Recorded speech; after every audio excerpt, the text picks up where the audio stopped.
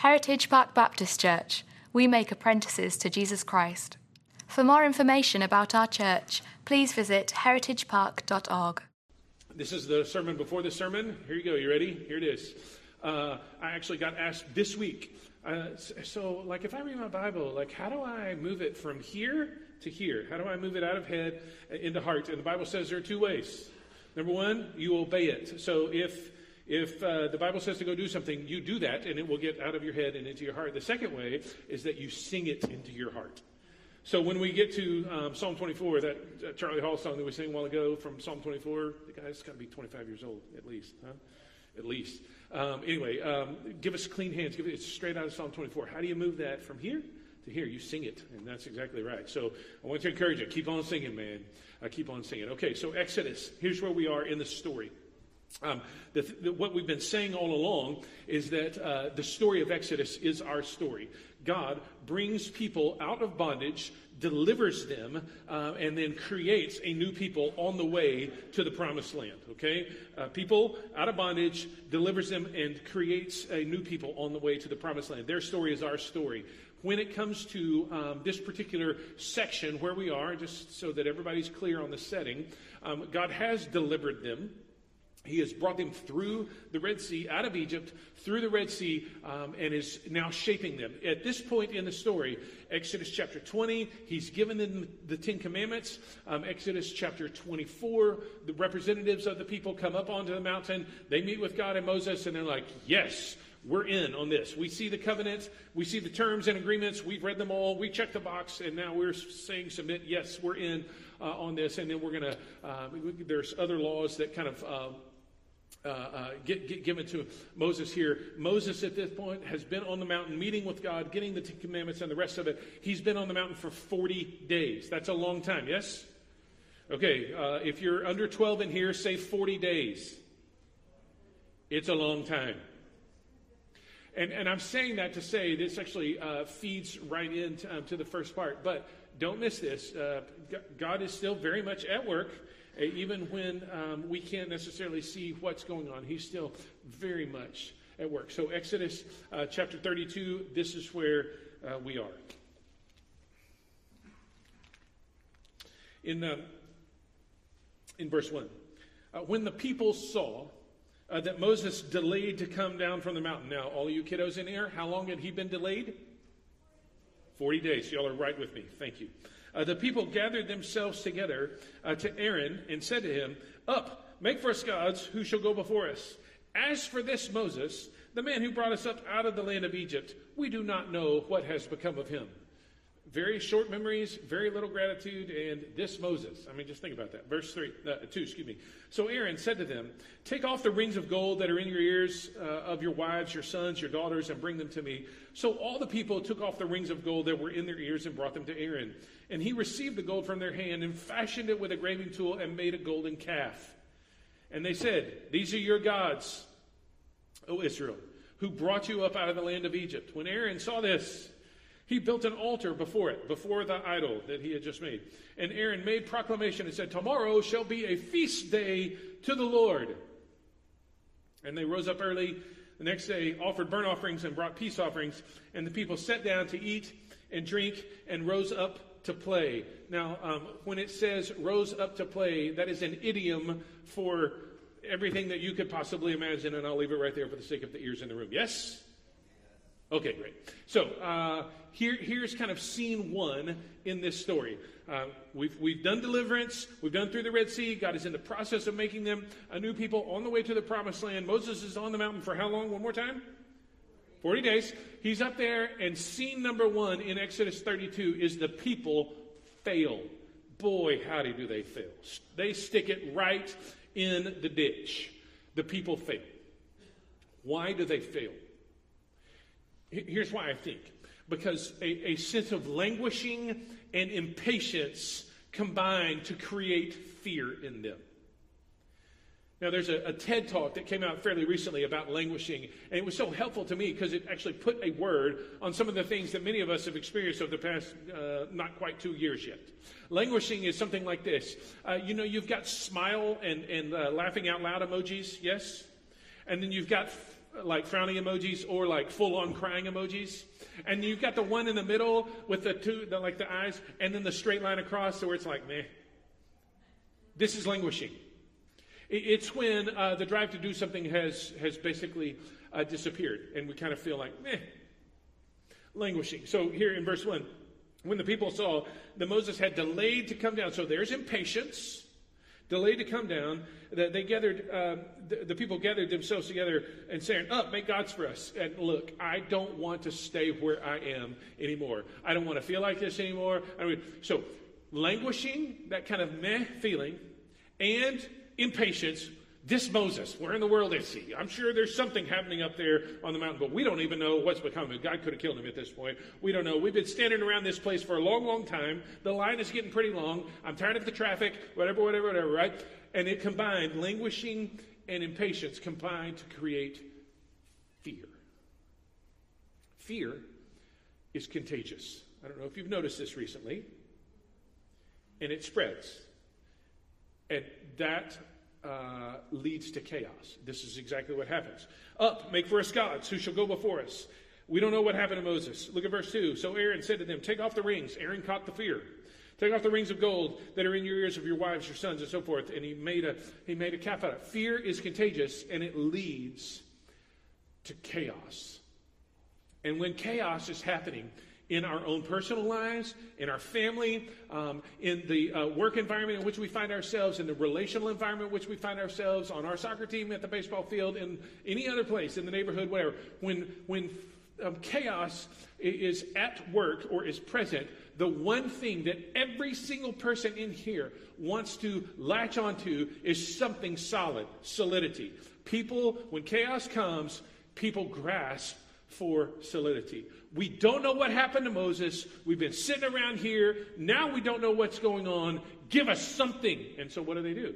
They make for themselves an idol. Now, can we just pause for a second? Everybody just take a look at this slide right here. Languishing and impatience combine to create fear.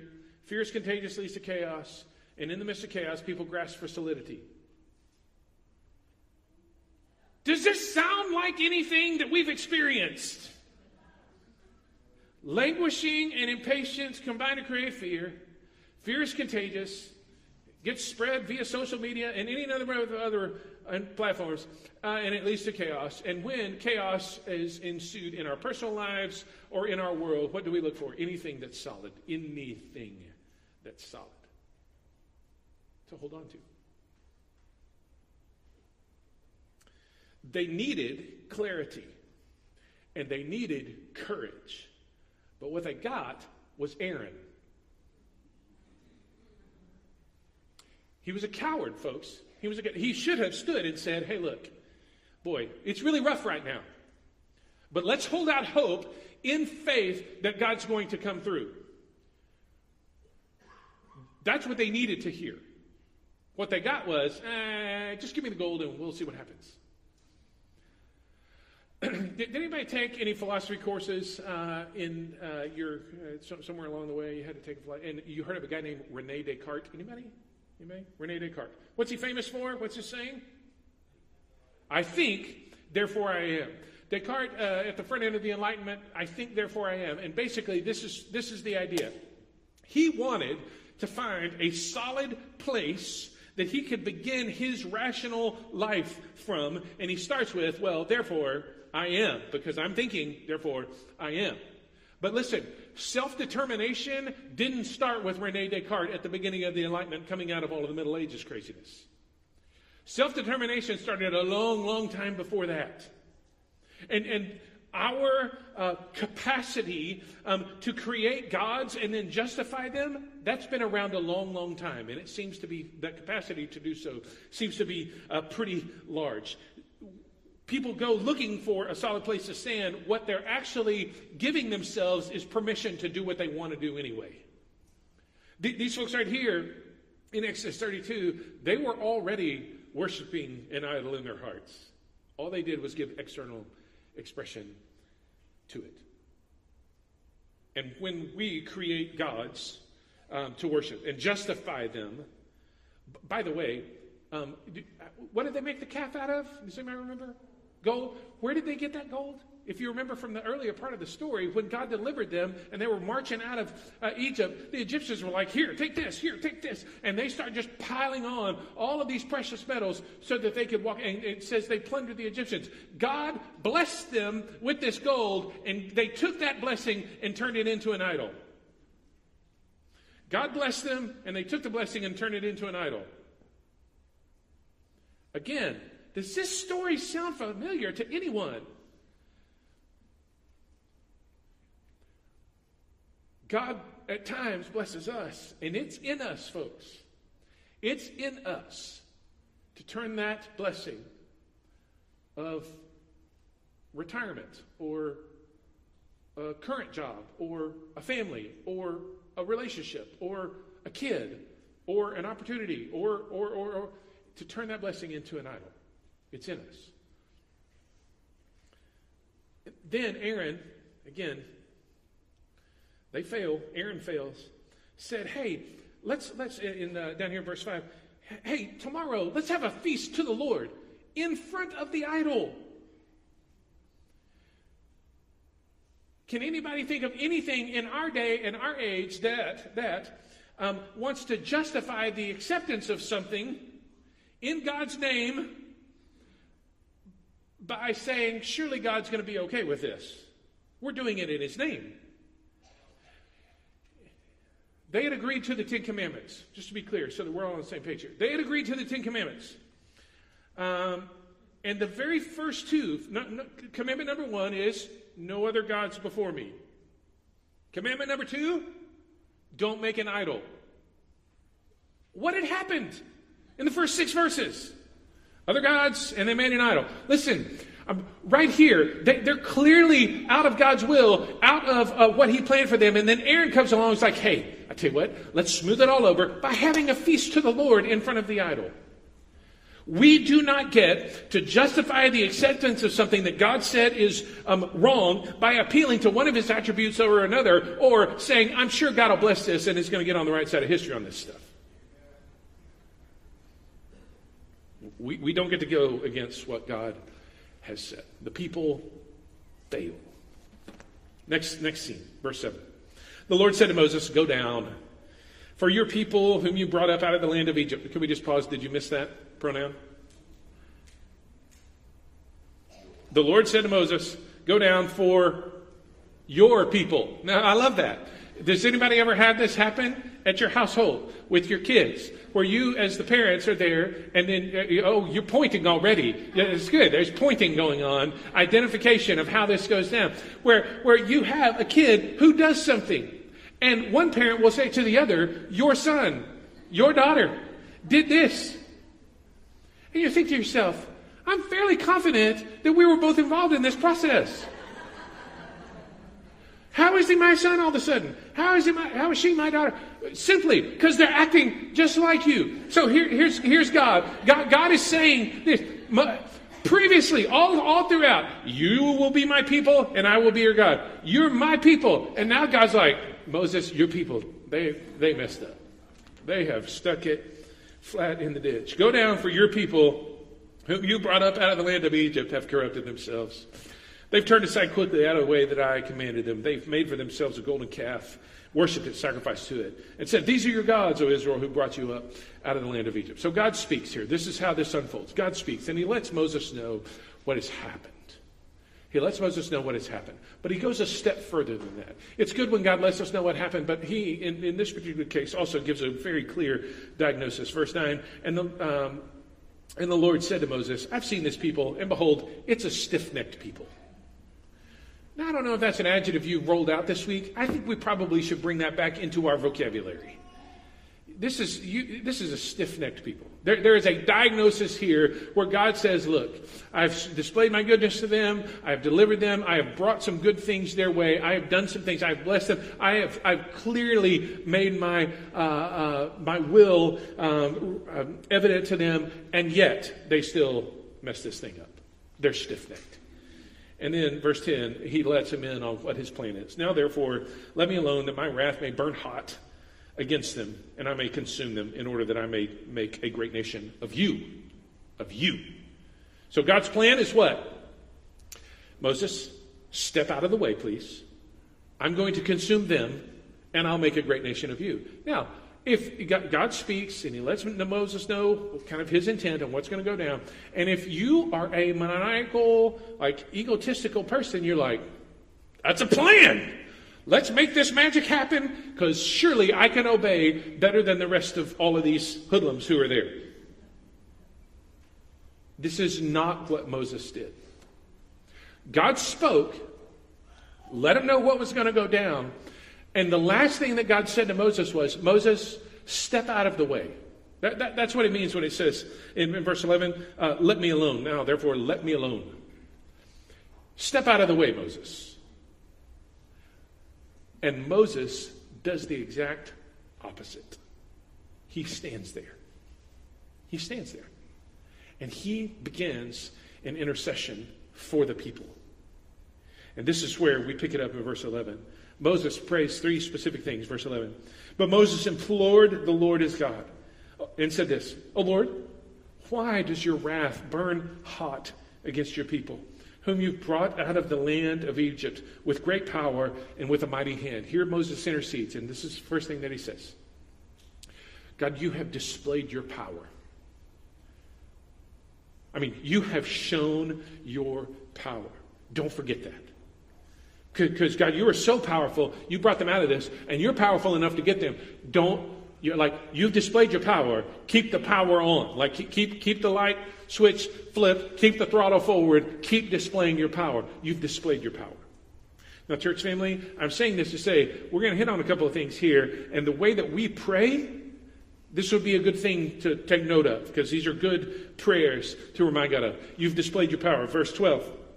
Why should the Egyptians say, with evil intent did he bring them out, to kill them in the mountains and to consume them from the face of the earth? Turn from your burning anger and relent from this disaster against your people.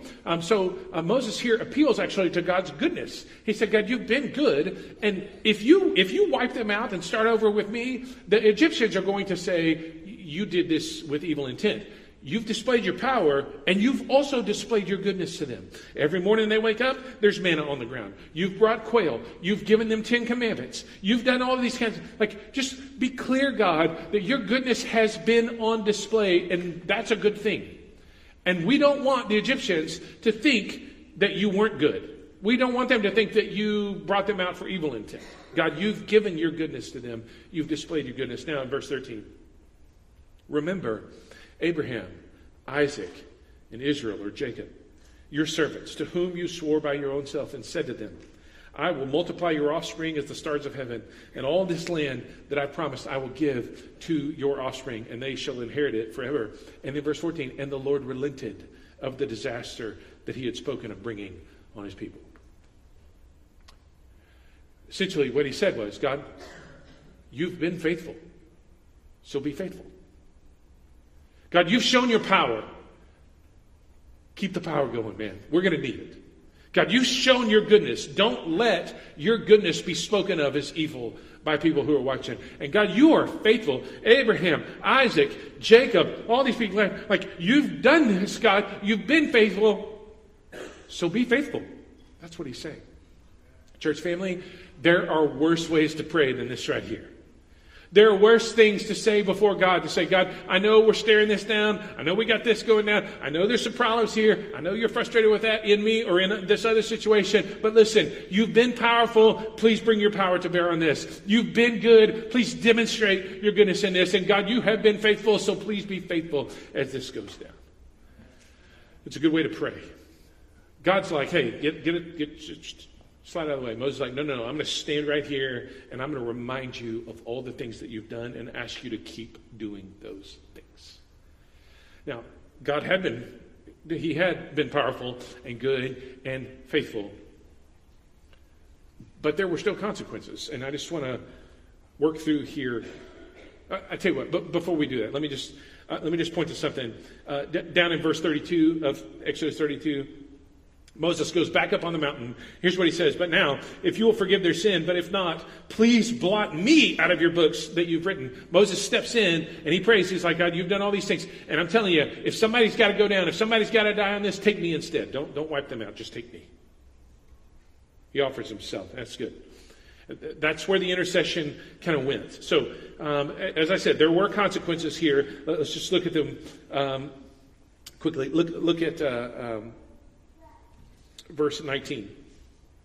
Moses, in verse 15, 16, 17, 18, Moses comes down. He's got the 2 tablets that the Lord himself had written on with the 10 Commandments on them. He encounters Joshua. Joshua's like, hey, boss, something's happening in the camp. It sounds like war or something. He's like, it ain't war. It's singing. And he comes down the hill with the 2 tablets in hand. Verse 19, he said, as soon as he came near the camp and saw the calf and the dancing, Moses' anger burned hot. Now that's interesting because who was hot a while ago? God was. Now Moses is hot. He sees what's going on. And he threw the tablets out of his hands and broke them at the foot of the mountain.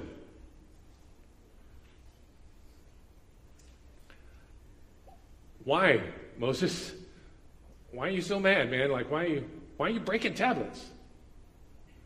Because the tablets had already been broken. No other gods before me. Don't make an idol. We're already 0 for 2.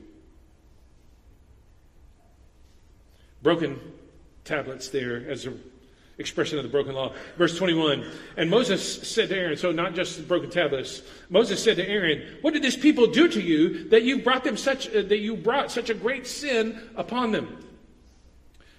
Aaron was not uniquely smart. Verse 22, Aaron said, let not the anger of my Lord burn hot. You know the people, that they're set on evil. For they said to me, make us gods who shall go before us. As for this Moses, the man who brought us up out of the land of Egypt, we don't know what's become of him. Verse 24, so I said to them, let any of you have gold, take it off. They gave it to me. I threw it in the fire. Out came the calf. Is that not the lamest excuse of all time? I mean, like, come up with a better story than that. Well, they hogtied me and dangled me over a pit of vipers, and they said, if you don't make it... I mean, come up with something. Instead, you're like, well, I was just in there. I'm like, well, you can offer God some gold. And they gave gold, and we threw it in the fire, and out came a calf. It's crazy. I mean, I wish you would have been here.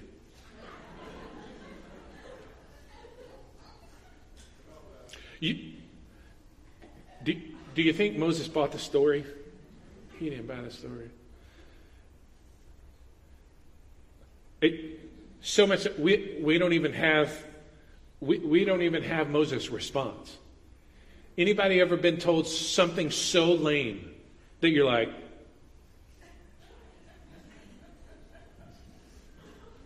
I don't have any words for that right there. I'm out. That's Moses. He's like, that's the best you got, huh? Okay. That was terrible. Come up with a better story. Aaron, not very smart. And this is the place where there's a fracture in the relationship with Aaron. That's one of the consequences of sin. And so all throughout the rest of these first couple of books of the Bible, you see moments where there's friction between Aaron and Moses. God still used Aaron in some important ways. That's true. But there's friction there. There's a fractured relationship because of sin. And lastly, there was death in the camp. Look down at verse 28. And the sons of Levi did, according to the word of Moses, that day about 3,000 men of the people fell. There's death in the camp. There are consequences to sin, folks. There always are. Moses took the calf, ground it up, threw it on the water, made him drink it. I mean, all of this stuff is what went down. There are consequences to this. So here's how I want to kind of begin the wrap up here. There's a particular thing, and I don't want you to miss it, in verse 14. He says, and the Lord relented from the disaster that he's spoken of bringing on his people. So God said he was going to do something, and then Moses interceded, and he changed his mind. So what does that mean? So just a little excursus here where we just kind of go off the path for just a minute. We'll come back. But I don't want to miss this, that God, in his eternal counsel and in his character, is unchanging. From page 1 to the last page, it is clear God doesn't change. So you can't change his character. It's not like he's going to improve. There's nothing imperfect about him that he needs to improve on. And it's not like he's going to devolve and get worse at something. So his character doesn't change. And furthermore, his purposes on the earth, what he's going to do in that moment, what he's going to do in eternity, those do not change. God's eternal counsel and his character are unchanging. Well, what about this? Moses, he said he's going to do one thing. Hey, I'm going to make you a nation. I'm going to smite all these other people. I'm going to make you a nation. Moses intercedes, and God changes his mind, apparently. Verse 14, he relents of this disaster. Here's what we have. We have insight into how God views a particular situation at a particular moment. This is what we have. We have God saying, this is how I'm understanding this right now. Do you and I have all the perspective of God? No. Do you and I know how it's going to shake? No. All of that's true. But in this moment, what we have is insight into how God is viewing this particular situation. And please don't miss this right here. This is so critical.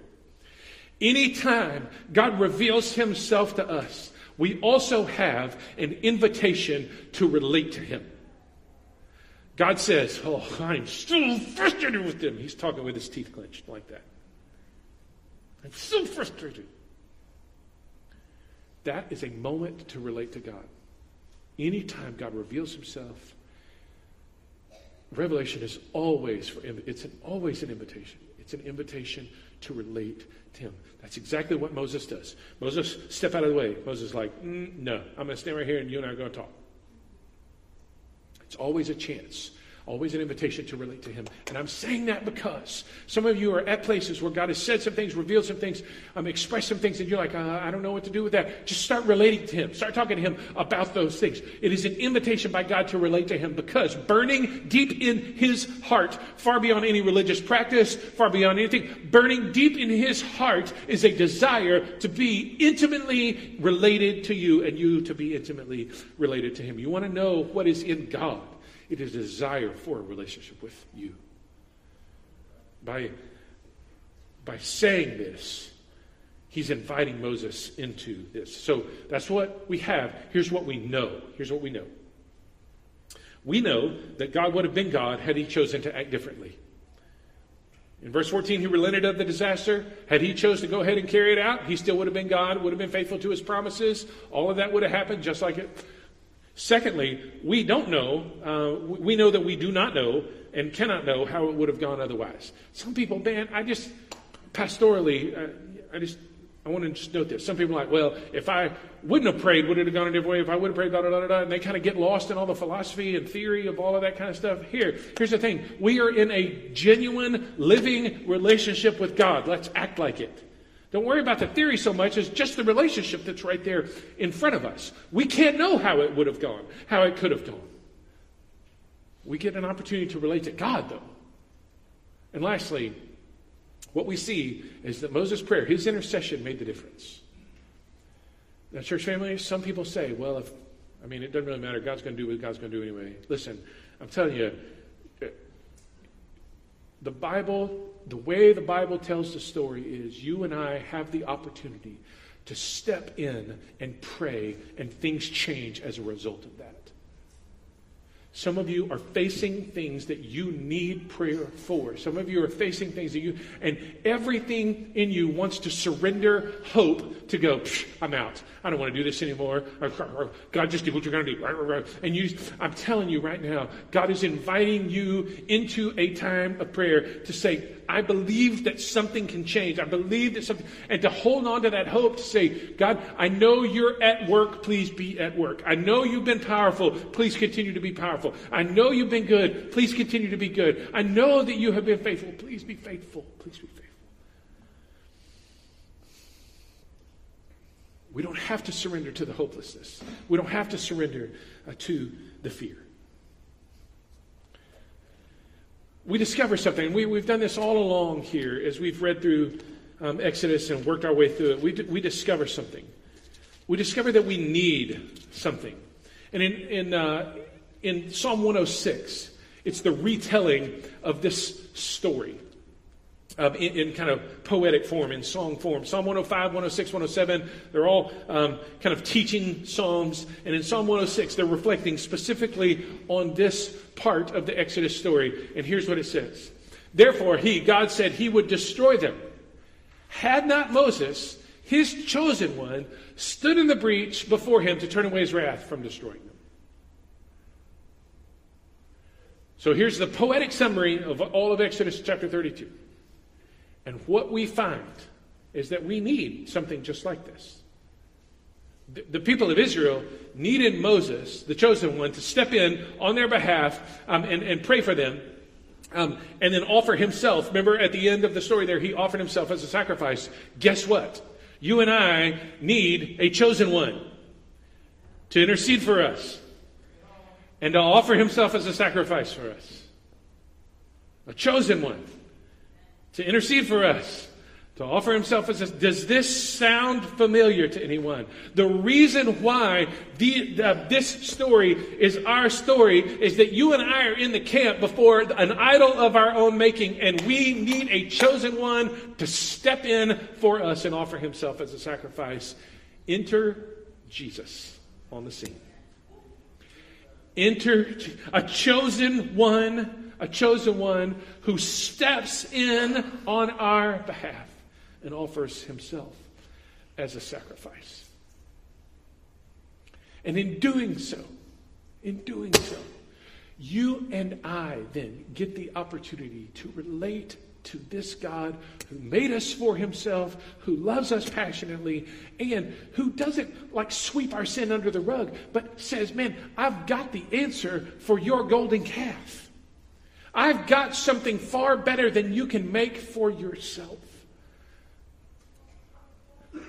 A chosen one who prays for you and who offers himself as a sacrifice. If you're not a follower of Jesus in here, you're watching online, I just want to say to you, man, you're not going to get a better deal than that right there. I promise you.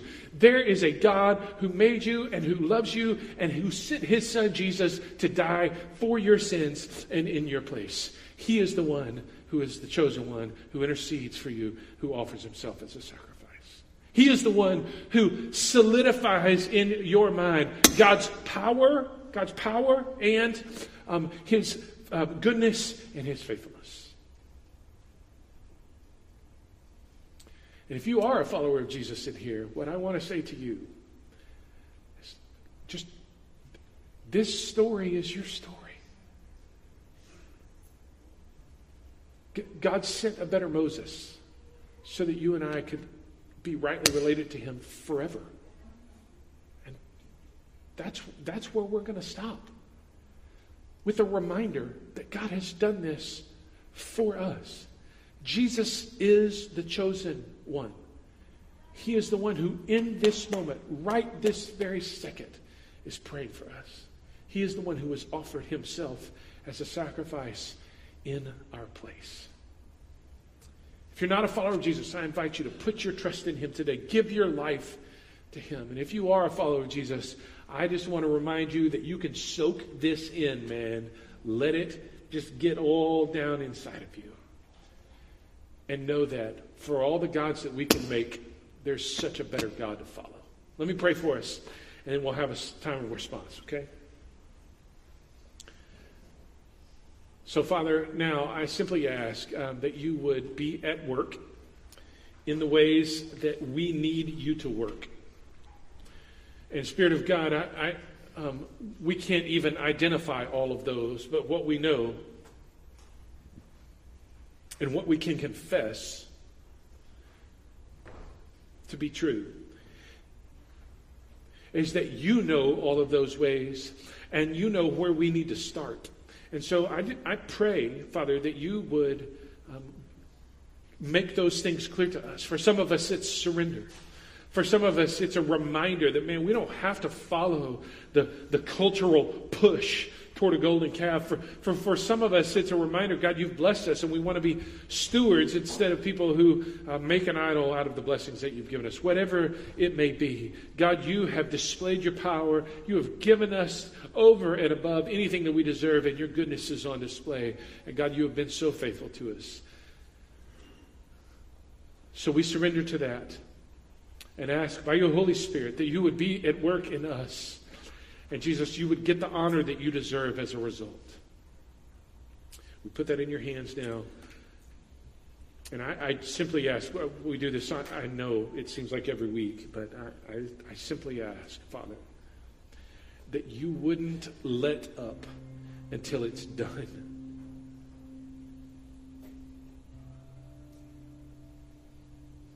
Don't let up until it's done. Take a moment, finish that prayer, say whatever you need to say to the Lord in this moment.